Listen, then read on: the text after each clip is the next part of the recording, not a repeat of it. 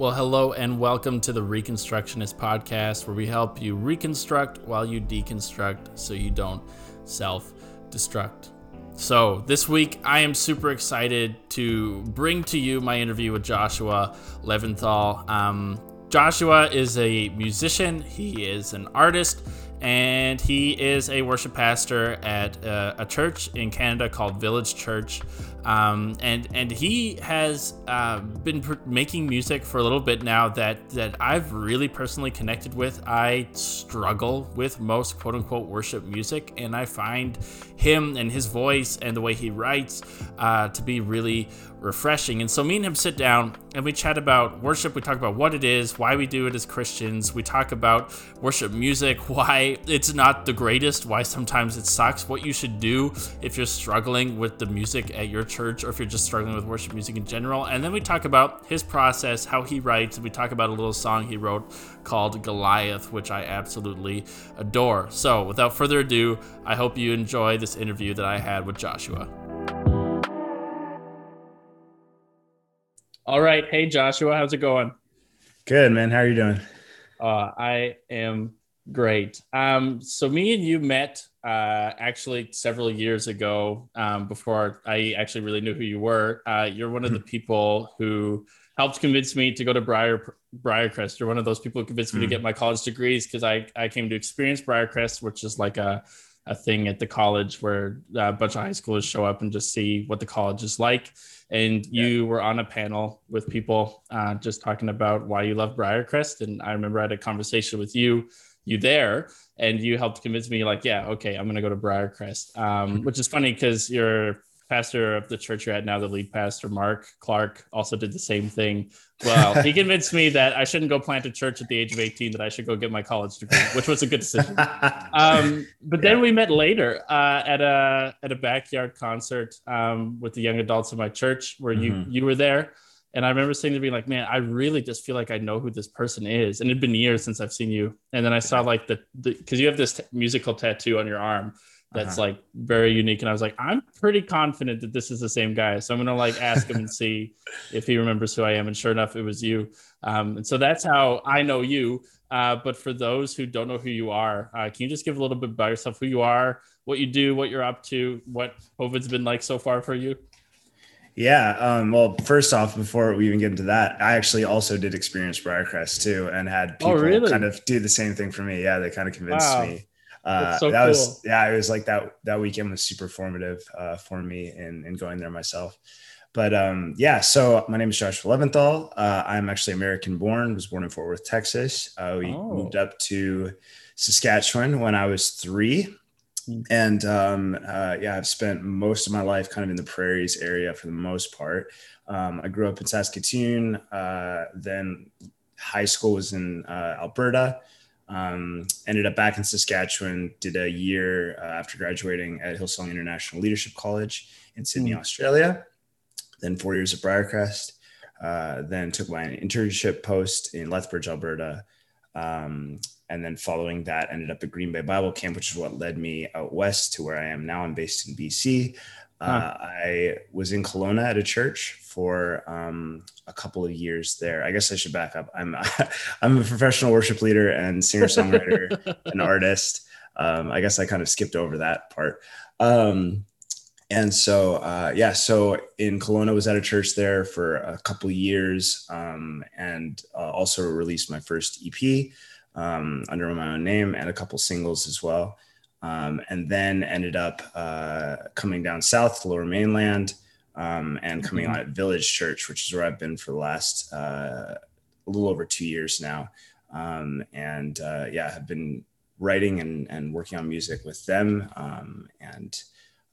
leading, and also just now starting to think about my own stuff again, coming up here this year, actually. So that's awesome. So at that concert is where I was exposed to kind of your music, because you had your first EP out, and you played a lot of songs from there. And I remember sitting there reading the lyrics and listening to the music, being like, man, like this is just refreshing. Because I know for me, I personally, like, I've been doing and listening to worship music for almost my whole life, and then in church when I was in high school. I was super involved in the worship teams and stuff. So it's like I'm very used to worship music. So sometimes it can be very bland to me where I'm like, oh, I've like heard this, and it all kind of just sounds the same. And but yours was super unique. And you even have an interesting perspective on just like worship where you obviously are at Village doing that, but I think even just personally for you. And so I wanted to ask you, like, what is this thing we call worship in Christianity? Like, what is it, and why do we do it? Yeah, so I found it really interesting. I guess I'll say first, I came to music a little bit late in my life. Mm. So I took piano lessons as a kid, hated it, regret that Yeah. now. And then in high school is where I picked up a guitar, started to learn, started leading a youth group, that kind of thing. Started Mm. writing music pretty quickly because I was an angsty teenager and needed to get all my feelings out. Yeah. And so yeah, like I guess writing has just always been a part of my journey with music. And then so when it comes to the idea of worship, I think it's funny because we'll say that it's not just music, but then when we want to talk about it, we always just ask the musicians. Yeah. And so for me personally, like, I mean, I guess I don't know if it's because I came to music late or it's just because of how like I see myself in relationship to Jesus. Like I never see myself as a musician first. I Mm. see myself as a disciple first and everything else Huh. second. Um, and I think even though like music is my life, and I think that worship in the Bible is not ever actually given a description. We're not given a here is the verse that completely contextualizes and tells us what worship is. Yeah. What the Bible gives us is demonstrations of worship. Mm. And so for me, um, I knew going into, wanting to be a musician, a songwriter, a worship leader, I majored in biblical studies because I was getting lots of experience, growing in the practical side of music and leading and that sort of thing. And I just wanted to make sure that I was as biblically informed Yeah. of a writer and worship leader as possible.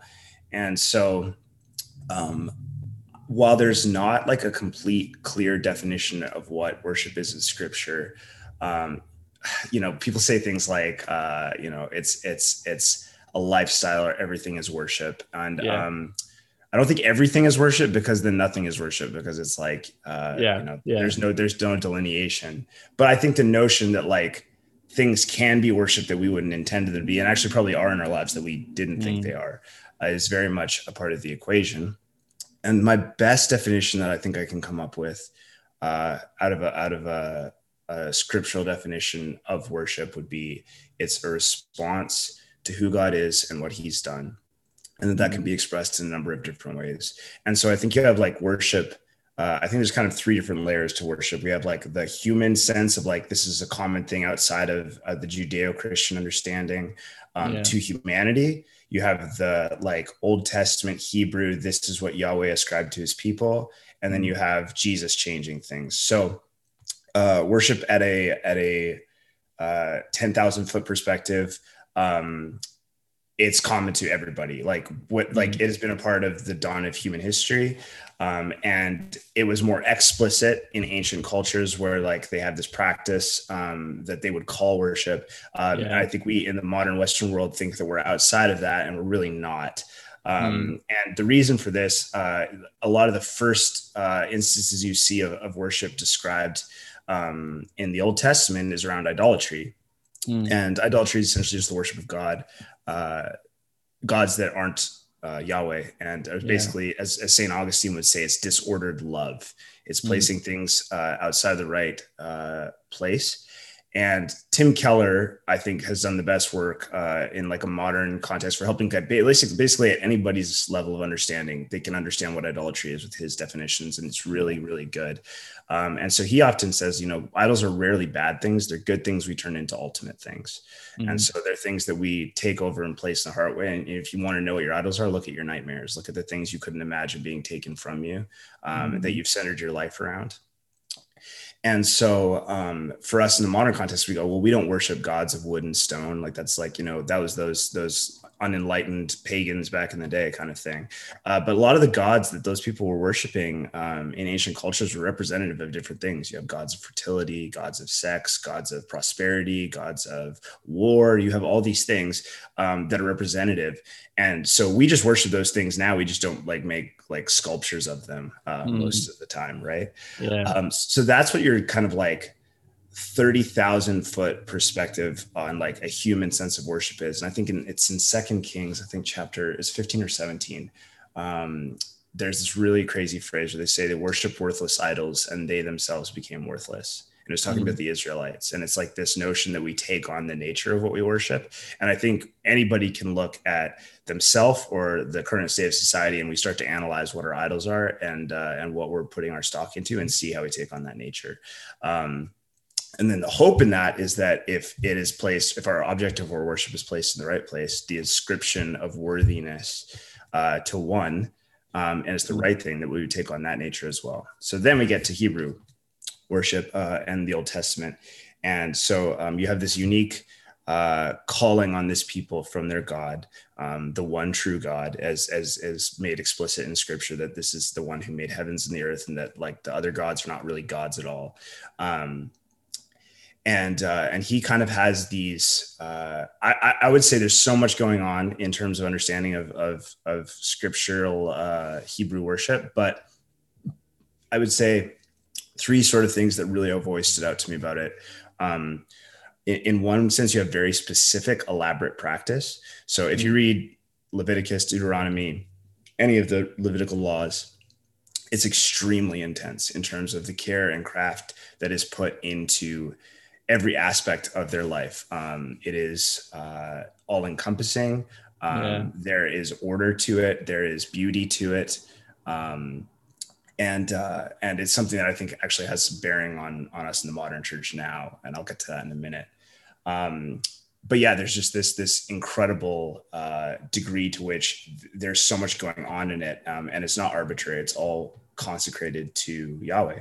The Mm, second thing I would say is it's integrated practice. So if you were to, it was part of, it was woven into the aspect of every single bit of their lives, like the purity stuff, and a lot of those laws are like tied to cleanliness and like dealing with like germs and stuff before they knew yeah. about microbiology.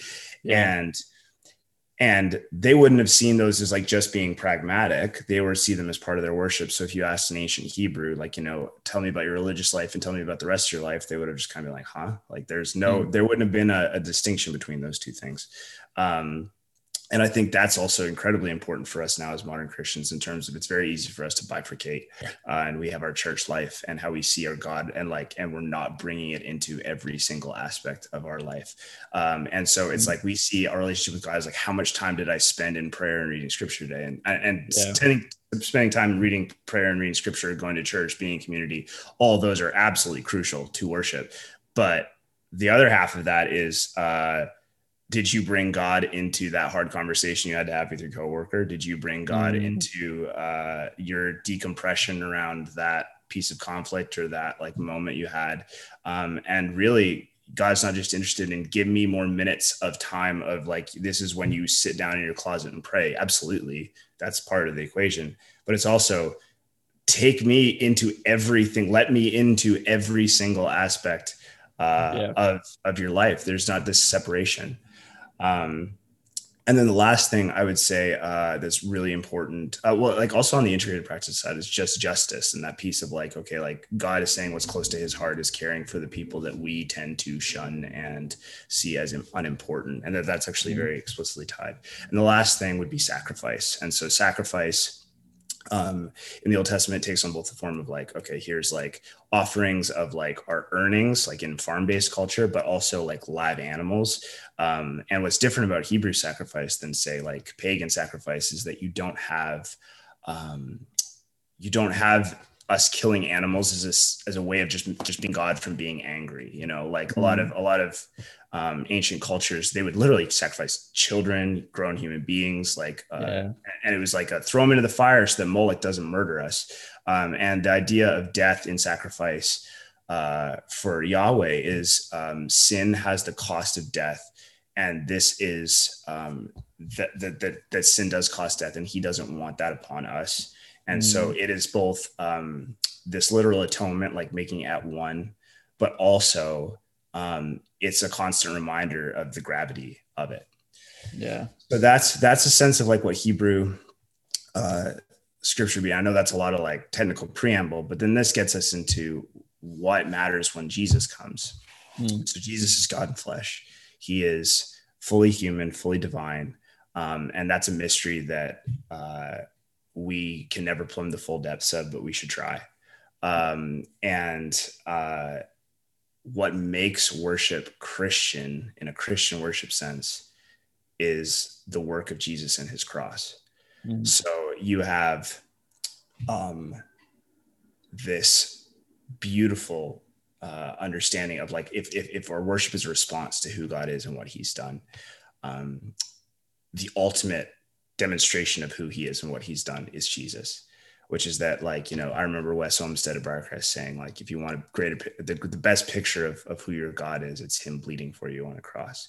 And that's not what we think of when we, like, we can talk about the omnipotence, the omniscience, all of the big ontological terms around who God is, but that, like, his character is so wrapped up in what he's done in Christ.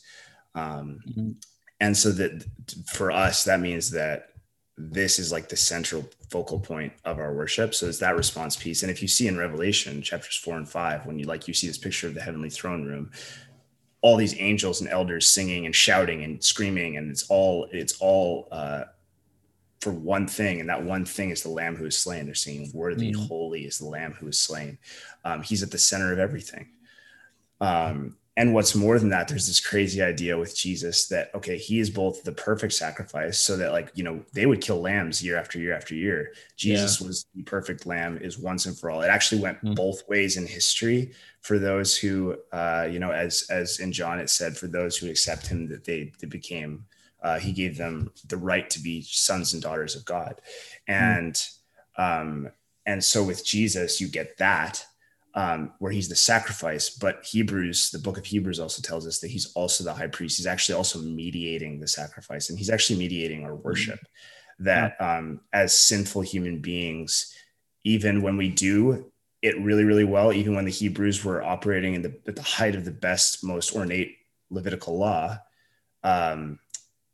it's still imperfect because of their sinfulness, and that Jesus actually perfects their offering for them, which is the most beautiful concept.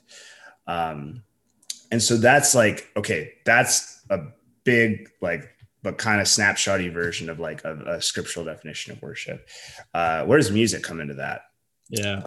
It's commanded, first off. The Psalms command it a lot of the time. And we're never given a reason why. I personally, after, like, spending my entire life in the Bible, I think it's a testament to the beauty of our God that he would give us something for us to magnify him. That's something that we enjoy so much. That music is also universal to culture, that it's like literally woven into us. And it's this thing where, as we magnify him, it actually does so much in us, emotionally and cognitively and just really holistically, that is really beautiful. So you have it commanded, but it's also like this, like, is this bringer of joy. It's also an expression of sorrow. And so you have the Psalms, which are basically just an entire giant songbook. And with that, you have this like immense landscape of what that looks like. And then, that's kind of been like a part of the equation since day one. It's both a part of like what, was practiced by Hebrews, but it's also part of what we see in heaven in the Revelation pictures is this idea of this music being constant and that it's close to God's heart. And so that's a part of our worship. And obviously a massive part of our worship in church and church life and our personal life as well. Yeah. And I think that's something that we often miss or don't understand fully or forget about, especially in our context, because often when we think of worship as Western Christians, we think of just like the musical aspect. It's like, oh, it's when we sing those Hillsong songs during church at the beginning, and then maybe the book ended at the end. That's what worship is. But actually, like, biblically, worship is a lot of different things. It's like what you're ascribing worth to. So it can be in idols. So yeah, because I've heard lots of people say before that like everybody worships. It's just Yeah, that not everybody's fully aware that they're actually worshiping totally. something. And then it's interesting then how like God in knowing that we are creatures who worship, like gives us this gift of music that we can use it as a tool to do all kinds of things that ascribe worship to him. And I think that that sometimes, at least for me, where it's been like that's sometimes where like the frustrating part is with worship. Because Sure. sometimes I get salty where I'm like sitting in church, whatever. And sometimes it is hard where it's just like, oh, just like lyrically and like musically, sometimes it's just like, oh, this just feels so lazy, or it just feels like, oh, Mm, it just feels like there's more here. And it's hard. I think for me sometimes and other people that I know to like get past those pet peeves. Well, like for some of it is like I'm just not into the same music. And you can go to different yeah. churches where like you can go to an Anglican church where they're more singing hymns and it's like more like just the organ and the choir, or you can go to something that's more like a Hillsong where it's like, okay, we're like sounding more poppy and more contemporary, which is a word Hmm. Christians use. I'm not sure if other people use it. Yeah. And then there's other things like King's Kaleidoscope or people like you where I'm like, oh, this sounds more like what I like Mm, when it comes to music. But I just have a question for you as to like, worship is such a broad category. It's often attributed to music. And that mm, usually is when people think of worship, that's what comes to their brain is like the musical part of like a Sunday service or whatever. How do you, as a worship leader, but then also as like a musician yourself and as a follower of Jesus, how do you not let those pet peeves or those mm. things bother you get in the way of worshiping God? But then also like, do you think that there is um a little bit of a like am I just a cynical person who's sitting around just complaining for nothing, or do you think that there is something to it, that there is maybe a little bit of a problem or something going wrong in the way that we've been doing worship or worship music in the last few decades? So I guess two questions, like, do you Yeah. agree with me to some extent, and then if so, like, how do you navigate actually dealing with those feelings that you have when you're in church and try to actually just engage and worship God despite maybe this isn't your favorite song or whatever. Totally. Yeah. So I understand the sentiment and definitely have those moments. And like, honestly, it's a huge part of why I am writing music and releasing music is, Mm, you know, like when you're a young writer, you kind of want to write like your heroes. And then over time you start to try to write the music you wish others were writing. And for me, I'm mm, like kind of determined to do it in the church space. And there's tension there with like what's congregational and what's not. But for me, yeah, like I really am in a lot of ways writing in response to certain things that I see. And so, and I want to preface this by saying that like, I think that there is music that comes out across like both from like the really big churches as well as like the more like kind of like alt scene stuff yeah. that there is stuff that comes out that's absolutely beautiful that does Hmm. an amazing job lyrically and musically. Yeah. I would say for like the like kind of mainstream worship world, what's happened is um, it suddenly became an industry, and that happened over a course of time. And Yeah. it's not that I think anybody's hearts in it are wrong. It's just that there's like become this beast that just needs feeding, and so Mm, there's just so much of it, and it's becoming more and more self-referential. And I think like, overall, like as time and society progresses, actually literacy goes down. We're at a mm, time where, people's biblical literacy is at an all-time low. Like there's so many yeah. things you just can't accept as givens when you're talking to people Mm, anymore. And so as a result of that, you see a lot of like certain cliches and stuff popping up a lot. You see real simplifications where like for me, uh, my question not just is a song theologically correct. It's like that's like a baseline. Like let's just get mm, that. My question is like, huh, is it doing enough? Is it saying enough? Is it being beautiful enough? And that's not against mm, simplicity. Like simple can be really, really good. I think like yeah. good simplicity isn't easy. It takes time to get to. Like Mm, simplistic is when it's like you got there really easily. It's like, oh man, like we just need a line here. Like we'll just use this thing that's been said 10,000 times. yeah. Um, simple can be often really hard if you do it right, where it's like it's like you just carefully crafted getting to that point. And so for Mm. me, like a lot of what I'm trying to write is music in response, in the sense of like, okay, like rather than me just complain about it, I want to do something about it. I want to be contributing in that way. And I think with that, like, you know, like my cry and what I'm hoping to do in, like, you know, the next number of years, and as I'm getting, like, you know, I'm 30 now, as I get older, is also just try to put this passion in young people, because Mm. I think a lot of times the mantle on worship leaders these days is all you really need to be is really good at music and wear skinny jeans. And I Yeah. hope I'm good at music, and I do wear skinny jeans.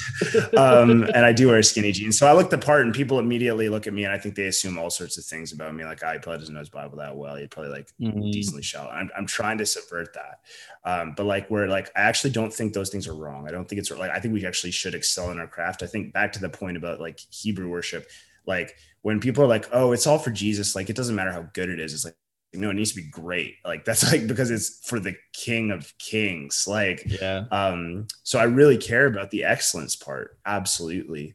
But that's just not enough either. It's like, man, I care about the content. Mm. Um, and so like that's where I'm coming from writing place. And I'm also trying to, like, you know, invite people into that vision, because it is really easy. Like, I think I do have a cynical bent in me, and it's really easy for me to just get ho hum about it. And there's a Mm. guy who spoke at Briarcrest one time. He said, as we develop sharp and critical minds, we deface the danger of developing sharp and critical hearts. And Uh, so I just want to be incredibly sharp on a cognitive standpoint, but incredibly soft-hearted in mm. and pastoral on how I approach this stuff. And I think some days I do it better than others. But yeah, so that was what I would say is like kind of like what we're seeing in overall trend. And like, and I want to see more and more people like long to like, yeah, just be able to speak to this in a more profound way, where both being saturated in scripture. Like, man, there's so many wells that we are just not going to. We're Mm. going to the same things over and over again. Or if we go to the same Yeah. things over and over again the same way, like say like my song Steadfast, like I don't have the market cornered on water metaphors. Like Yeah. there's plenty of that in modern worship. There's like, but there are certain things that are happening in that song that are trying to subvert some of those notions. Things like, you know, like in the second verse, instead of just saying like, so the second verse is, and though I failed to keep your laws, you salvaged me from the wreck I was. And I Mm. think most people would probably just say something like, you rescued me. Yeah, you rescued me. That would be like that Yeah. would be the typical modern worship equivalent. You rescued me. Yeah, you rescued me. And that's really singable. But there's a very different idea behind salvaged and rescued. First off, in rescued, you're like only helpless like creature who like really is not at fault.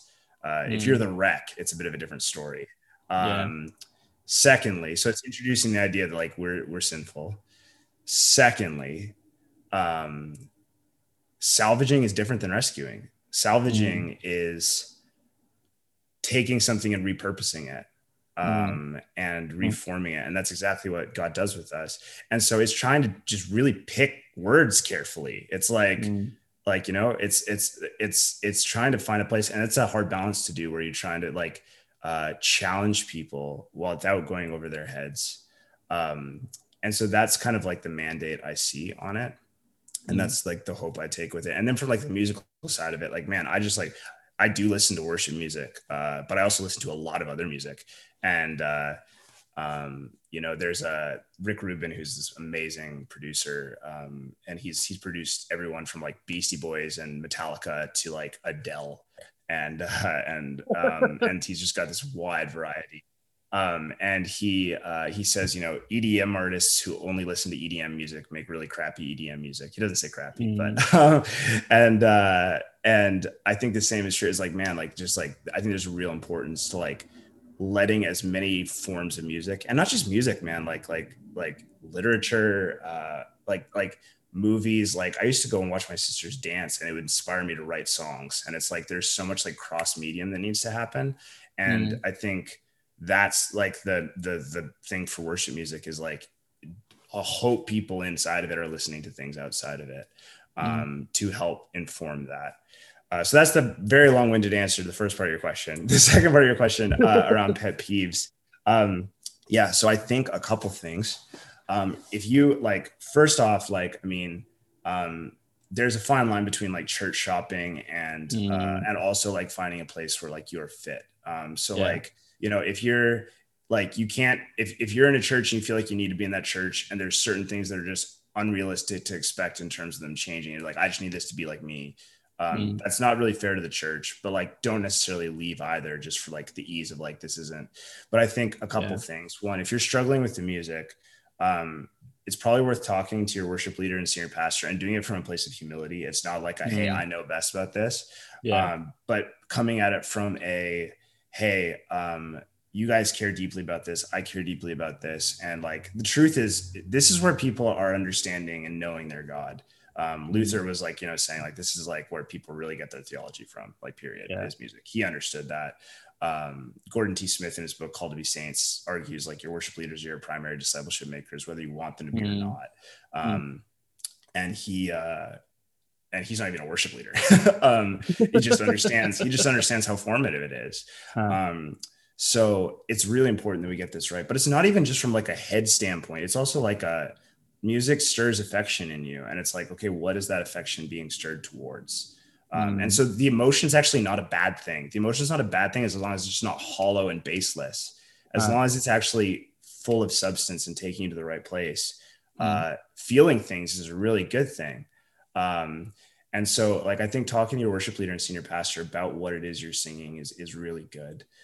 Again, coming at it from a place of humility, because they're not going to listen if you just think you know it all, and you like, and you're yeah. also, if you're telling them that they're doing a bad job. And so, while it's like, it can be like, you can potentially like suggest like them to listen to some different things and stuff. Like, I know for me, like, oftentimes if somebody emails me and goes, hey, let's do this song, yeah, I immediately go into defensive mode because I'm like, Yeah. you're like you know, you're telling me all these things, whereas like it's worth doing it from a conversational standpoint. And um as much as like worship leaders have like the, you know, the front center stage kind of thing, a lot of times like people only do come to them if there's something they want different.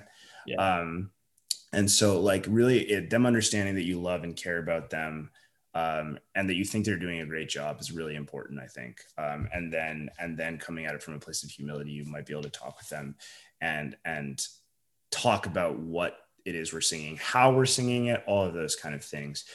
So that's like one place. And like even ask them, like, I think actually a fair thing to do in humility is ask them about their process. Ask them Mm, about like what goes into like choosing songs for you, because maybe you actually invite them, like, hopefully don't do it passive aggressively, but invite them to think about what their process is. Like, do they have one? mm, Do they have a grid for how they're choosing songs besides like this chorus is really hits? Like, mm. that's not a good answer.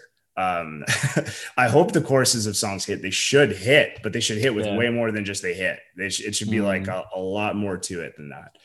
Um, so like those kind of things are things you can do. And then like, and then from a what does it mean to like, if you're in worship and like kind of just quote unquote not feeling it, this is where I actually put like a lot of onus on like me, not me as a worship leader, me as a worship partaker, and anybody who mm, is singing on worship, in the sense of, um, are you showing up at church and just expecting it to carry you into the presence of God, and mm. you have been doing nothing in either the last 24 hours or week to do so yourself? Yeah. So for me personally, I'm really cynical in the mornings. Like, I wake up and the world does not look like ways. I just like, I have to get up like when we're live, to get up at the Bell Center. I get up at 4:45 in the morning to be there at 6:30. Uh, um, but I'm not a morning guy. I'm mm, not.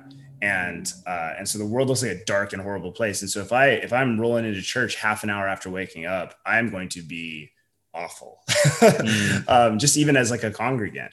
Yeah. And I'm going to be more easily annoyed with everything. So for me personally, I like, first thing I have to do is I have to wake up early enough that like my mind can truly switch on and my heart can soften a bit. And I can get to a place Mm, where I'm ready to like actually take stuff in.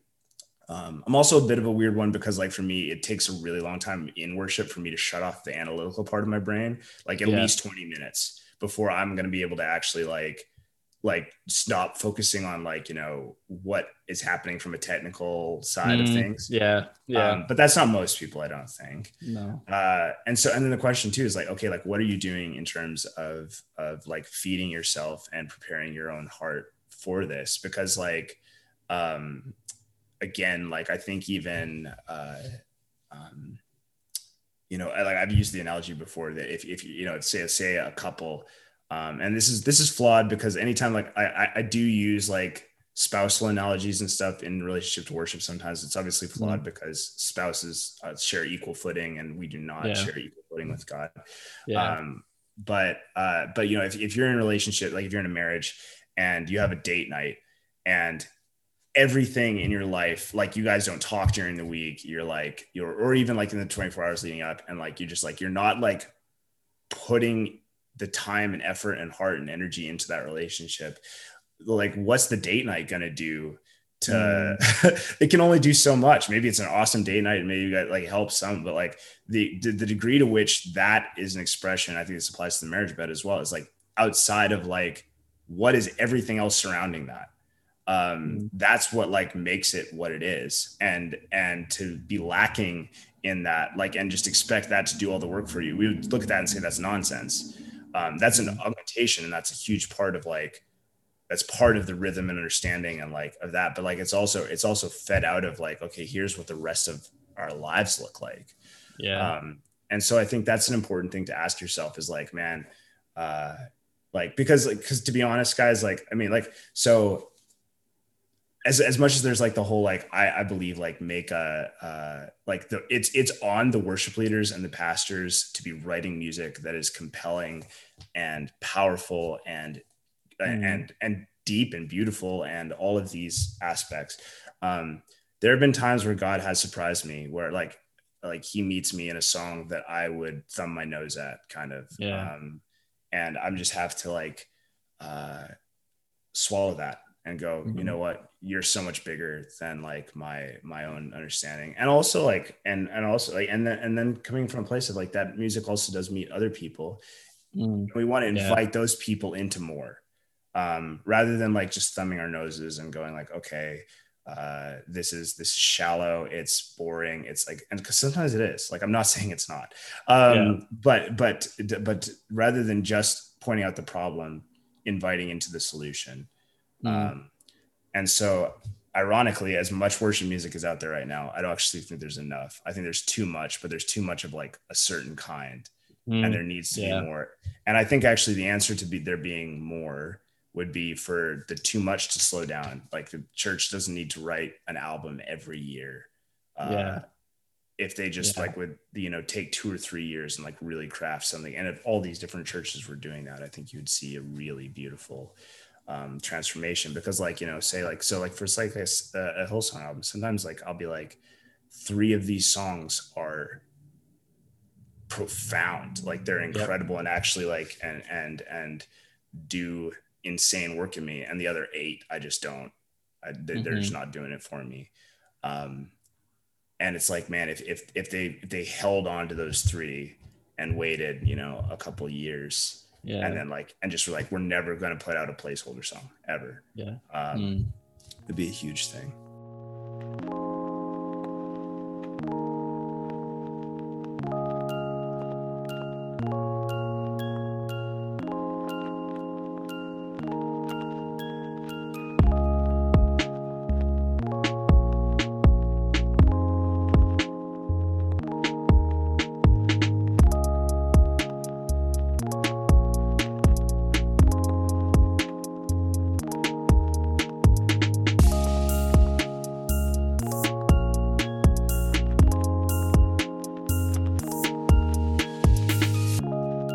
And that's like it's such an interesting point because I don't think I used to work at like a Christian bookstore, so I noticed pretty quickly that like, these guys are coming out with albums every year. And Yeah. then when I went to Briarcrest, they started having the worship teams there start to write music. And as we wrote music, I was like, there's just no way that I could write with this team like high quality songs every year and like come out with a whole album where it's like we might get like Crazy. one, two, or three, but I Yeah. don't know if we could because it takes a lot of work.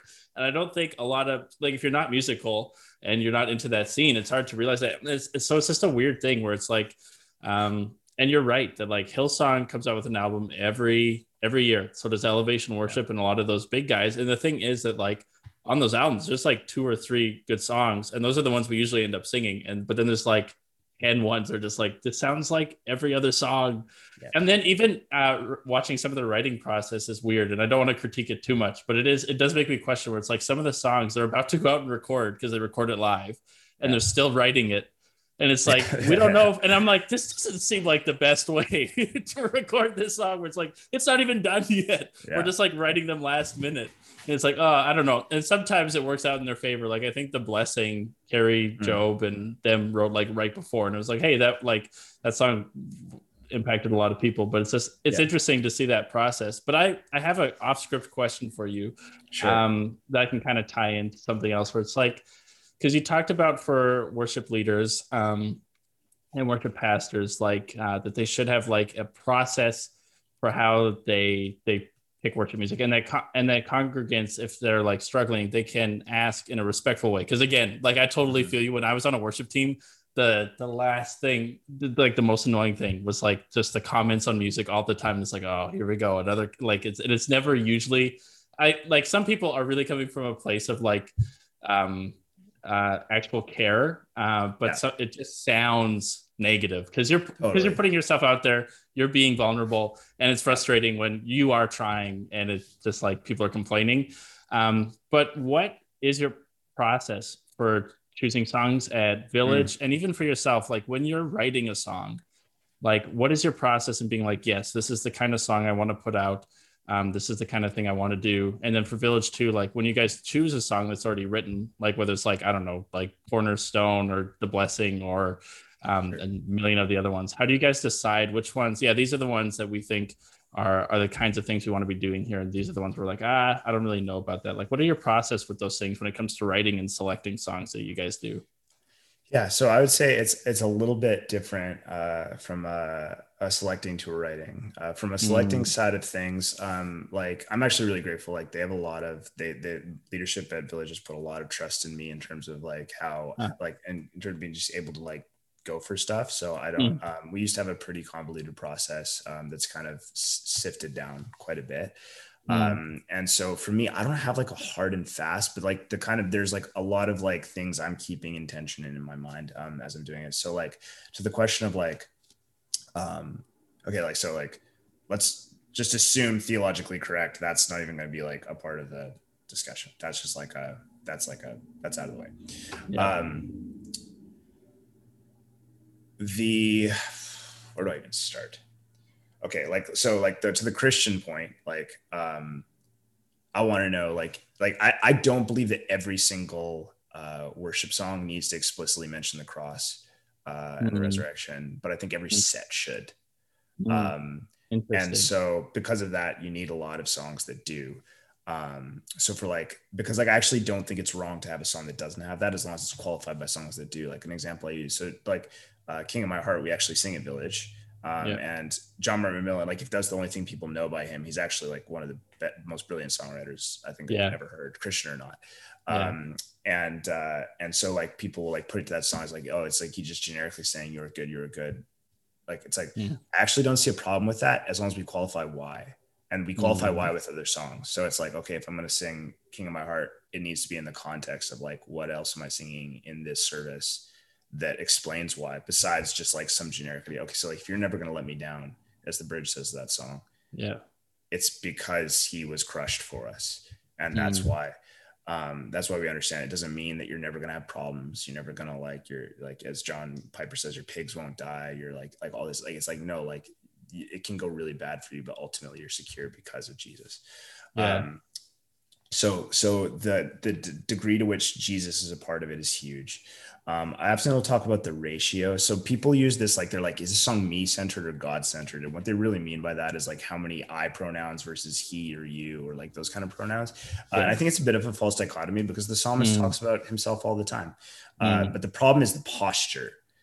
And so I talk about this ratio where like in Psalm 33, it says, the Psalm starts with like, ascribe to the Lord, sing to the Lord a new song, play skillfully, make music, yada, yada, yada. This first like 3 or 4 verses. And then it says, for the Lord has, and the next 18 are who he is and what he's done.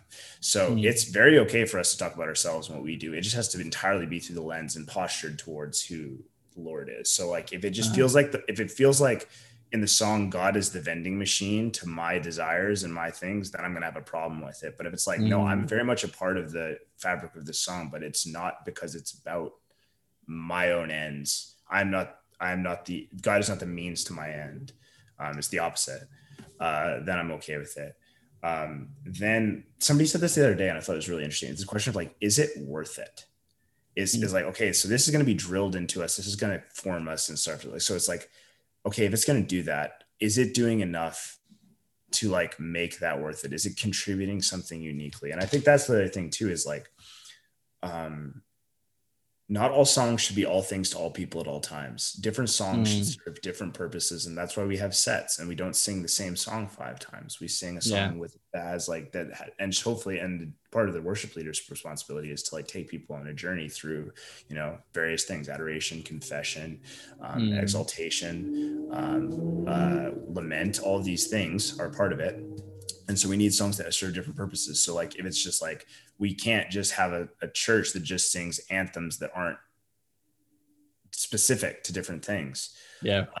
And I think to that point too, like a question for me is like, is this song doing something like artistically? Like I think artistry is a part. I talk about art as catalyst for adoration, that like that's what music is. And artistry is a part of it. We don't like to talk about that, but it is. Mm, And so to that point, like, is there imagery in the lyrics? Like people don't understand like imagery is like the key to the human heart. Like you understand something, like think about when So Will I became this like absolute phenomenon of a song. It's like so abnormal for like a modern worship song to be yeah. that compelling in that way. Yeah. It's rife with imagery. It's Mm, so full of imagery because that like just unlocks, like it takes something abstract and it makes it tangible. And they didn't just say things like, God, you're really good because you made the world. It's like in the vapor of your yeah. breath planets form. And it's like that is like so profound. And I think that Mm, that's something I'm looking for a lot, is like, where's the poetry? Where's the imagery in it? Um, and, and like, yeah, I think honestly, like, do I believe it? Like, does it like bring you to a place of, um, this is like I'm aware I'm going to sing this song 10,000 times. Uh, are these words rich enough that they're going to carry through that amount of time? And what are they yeah. going to be doing for people who aren't reading their Bible enough? If they're not Mm, reading their Bible enough, and this is where they're getting scripturally worded. Um, and so I think now to my writing side of things, I think that's a huge question. It's like, okay, like I'm asking that question, but like a lot of the time, man, I'm just going like with like what I get moved to. I'm like, what is a mm, song that like I want to hear?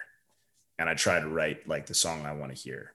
And it's like, and that serves all sorts of different purposes. Sometimes that's just a means of personal self-expression, because I do write music that's not worship music too. yeah. Um, but then also like, what is it like? What's a concept around who God is that I'm feeling and needing to express? And like, is it coming from a personal place? And I want people to feel that, man. I want people to feel like, oh, he's like lived it. I can see it in his eyes. I can hear it in his voice. But Mm, even if it's not me, the one singing the song, if somebody else is singing a song that I wrote, can they hear it in the writing? mm, Where there's that like tangible, thick aspect of this is coming from a very real place. yeah. Um, and so, yeah, so I like, and then like for me, like from a grid standpoint, like for me, like I think with my writing, like I've just like put in a lot of input. I've spent a lot of time in God's word, in literature. I've watched more movies than most people have uh, lived days. Um, and I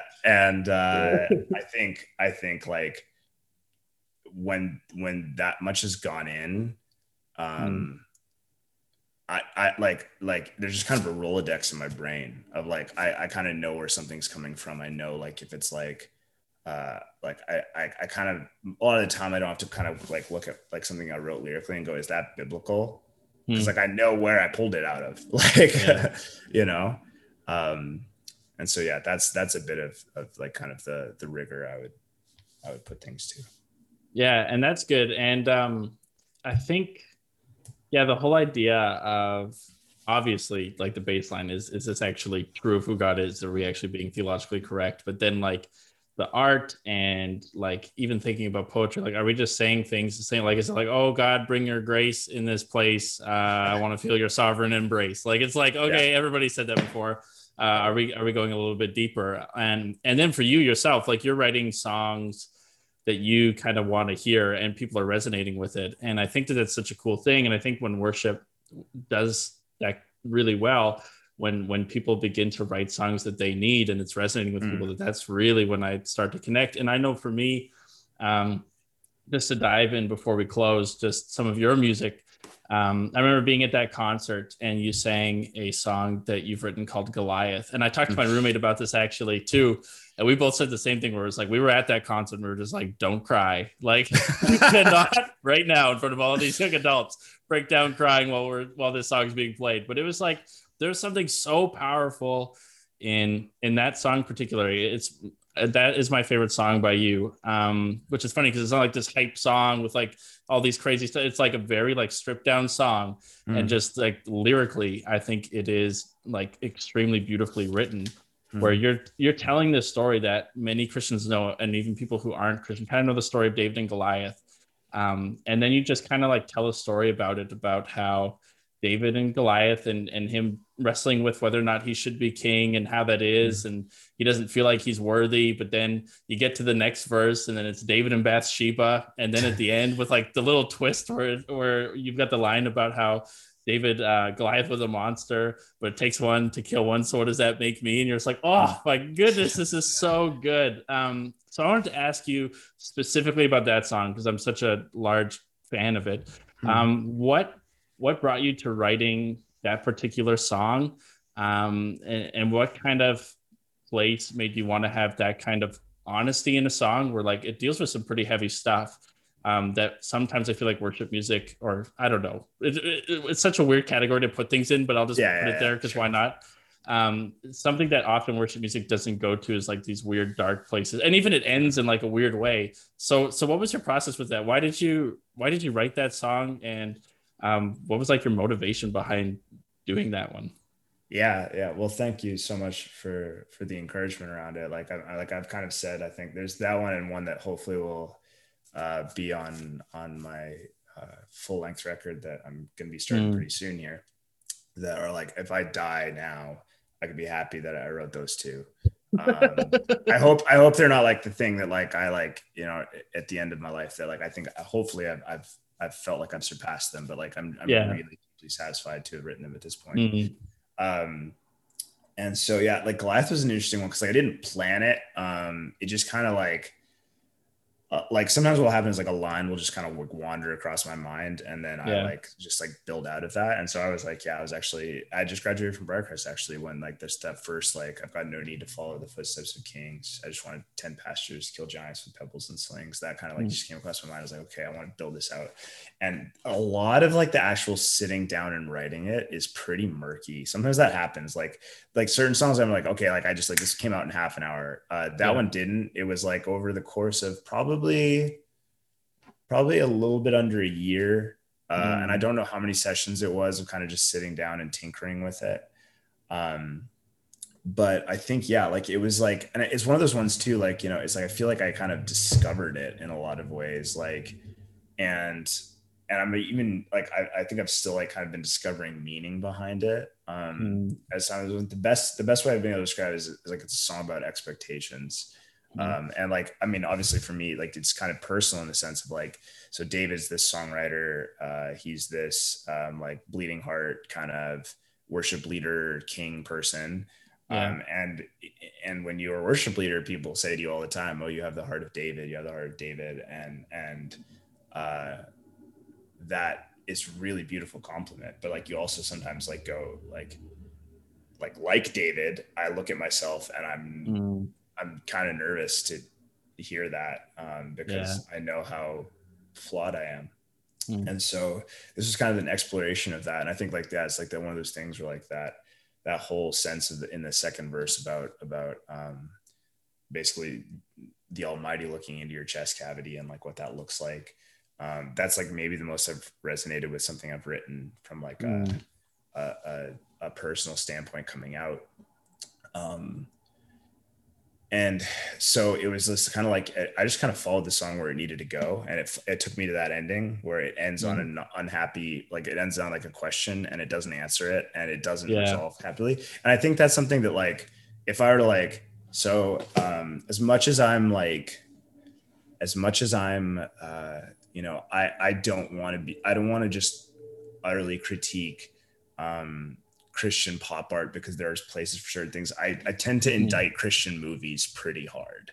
Yeah. And a huge reason for that is that they just don't ring true to me at all. They don't ring Yeah. like they are whitewashed and clean and sanitary, and Mm. there's nothing scary about them. There's nothing and they don't to me reflect a accurate depiction of humanity, Yeah. and they wrap up really neatly and nicely. Yeah. And I felt like this song, like I just, once I'd written that line, there was just nowhere else for it to go. There was no need to Mm. like, there was no point in trying to make it cleaner. Mm. Um, and, uh, and I knew that like our generation would probably be okay with it. I wasn't sure like how the soccer mom, like listening to like Praise 105 or whatever, like go to her thing. But truth is, man, like they responded beautifully too. Like they Mm. like really resonated with the song. Cause I think we got it wrong where we just thought like, oh, people can't take real like sorrow and stuff, where it's like actually people are just looking for permission to bleed.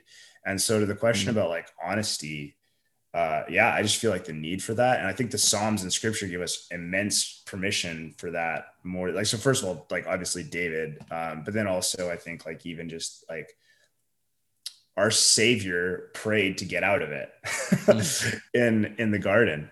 Uh, and that was him in his fullness of his humanity. And like, Mm. it's not a loss. It's not us being like it's human and not like in a sinful human sense to go through those places, and he meets us in those places. And I felt like it was important to say that. um and and like to that point, like so like that's not a corporate worship song, Goliath. It's more of like a prayer, I guess, in a sense. But Yeah. like um but there's this like sense in which like there does need to be a reality of that in like that honesty in our worship. Like I've said before, like I've heard worship leaders say, and they mean well. They'll say like, whatever you brought in here, just check that at the door. Come in here, and their notion behind that is like, don't be distracted. Like come in here Yeah. and like be able to focus on God. The problem is nowhere are we told to like leave our stuff at the door. Like Mm. Jesus, like, or sorry, David's dragging it in with him all the time. It's like, Yeah. God, I feel this, and this. And then, but like in Psalm 73, you see this thing where it's like he's dragging in all this stuff, and he's probably like, he sounds his most cynical he ever does. And they said, I Mm. felt like a senseless animal to you until I entered your sanctuary. And Mm. then suddenly his perspective is shifted by Yahweh, and his eyes open, and he sees. And that's what worship is meant to do. It's meant to transform us. So it's like, man, bring your junk, bring all of it. Don't hide it at the door. And that doesn't mean you have to be like a walking misery bag. Yeah. But like be real. And it's like, man, when you're having a great day, have a great day. If you're having a terrible day, have a terrible day. Feel it all the way through. Mm. Um, and and so I think like that was like, yeah, I wrote a whole blog article about Goliath and honesty. If you Google the mess and the mending, it might pop up. I don't know how search Mm. engines work, but and it's just about that concept of like, man, like we actually have permission to come before the Lord in this. And Goliath is just like one aspect of that. I think in a lot of the stuff that I'm writing and started to be coming out is that notion of what it means to, yeah, like just like these are my real wrestlings. Like they're not Yeah. like, and so I'm very okay with uh, understanding. I think God expects doubt of us, Mm. and that is not unholy if we bring it to Him Yeah. and bring it before Him, because I just don't see a picture in Scripture where that's not the case. If Mm. Jesus Himself uh, is asking to be free of what's being asked of him, and he's obedient, but that's Yeah. like, and that's like ultimately the paradigm, right? It's like, man, let's allow doubt to course, but Mm. to the end of obedience. Yeah. Yeah, that's good. I had a conversation with someone recently, and they highlighted that the reason why people like you or me or others sometimes feel frustrated with quote unquote worship music isn't because like being happy and whatever's bad. It's that it's just like Mm. right now it feels really outweighed that when we write these songs, it feels like we don't have a lot of space for the realness and like, you know what, life just sucks right now. And a lot of times they are just like wrap it up with a bow, like the Christian movie Yeah. industry. And there's not a lot of like worship songs that sound like Martin Scorsese's Silence, where you're like, I don't know what to Yeah. do with this. Life sucks. Uh-huh. Okay. And that's and I think that that's something that that song particularly connected with me and my roommate and others with. And I think that there's more and more of that coming out with this. We're like finding a balance where it's like these like everything is awesome songs are not terrible. Yeah. It's just that we gotta like have the Totally. balance between the different emotions people are feeling. Last question for you as we Absolutely. wrap up. What gives you hope? Like it's easy for, especially I find that it's easy for musicians to be critical of worship music. But when you look at our culture right now and where things are shifting, what's giving you hope for the future of this genre of quote unquote worship music and worship in general? Yeah, man, I think there are people who are coming out, and like a lot of them aren't doing they're not quite in the realm of congregational, but there are people who are doing amazing stuff. Like Mm, yeah, you like I mean um uh McMillan is like one of my all-time favorites. He's not yeah. new by any means, but he's been a huge influence on me. But like in terms of like young guys like Chris Renzema, Mm, Gable Price and friends, yeah. just doing incredible work. Like some of those Mars Hill guys who are still going, like Citizens and King's Kaleidoscope. But Yeah. honestly, man, too, like to the point of hope, like I don't think that the big churches like the Hillsongs, Elevations, Bethels, like they still put out great stuff. It's just Yeah. it's sometimes like sandwiched into like a lot of stuff that becomes white noise to me. But there's so Mm-hmm. much there that is like there's absolutely hope. And I think like for me, um, I think like the answer to like how it means to like have this stuff deep in understanding, a lot of it's going to be in individual conversations. It's not going to be like these big social media like that Twitter world is about concise, like making everything as like concise as possible to the point where like there's no nuance ever. But like Yeah. really individual conversations I think are really important. uh, Mm. and like even just like to the point of hope, this is kind of like a strange thing, but like I don't know if you know who Daryl Johnson is. But Yeah. he's a pastor in his 70s. He's like out in his way. He's incredible. He actually he spoke at our staff retreat for Huh. like I guess the last one we had before COVID. Um, and that was a while ago now. So he spoke at that, and he speaks at Worship Central, and they actually had him down to Belonging Co's conference because of the Worship Central one, just Hmm. because he is this, just like he's not a flashy hip young pastor. He's an No.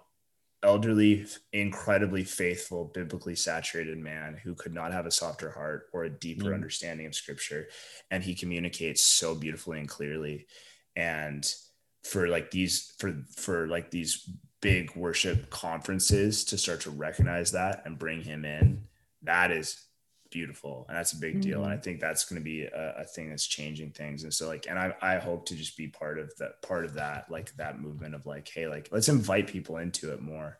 um where it's like, guys, like you can look the part, you can wear your skinny jeans, you can have tattoos, that's great, but like just be just actually like have Jesus at the center of everything and make it the most important part of all of it. And I see that like throughout the thing. I think like even for Village, like our team, like you have a lot of people, yeah, they look the part, but they're also like just incredibly soft-hearted disciples who are like, Mm. and so I'm grateful for that. Even like, yeah, Village is like a church, is like this church that's like really intentional about meeting culture where it's at, reaching skeptics, not feeling like we're behind understanding of like Yeah. relevance and that kind of thing, but like we're super biblically founded. And like, we're not just like, we're not trying to push style over substance, we're trying to do both.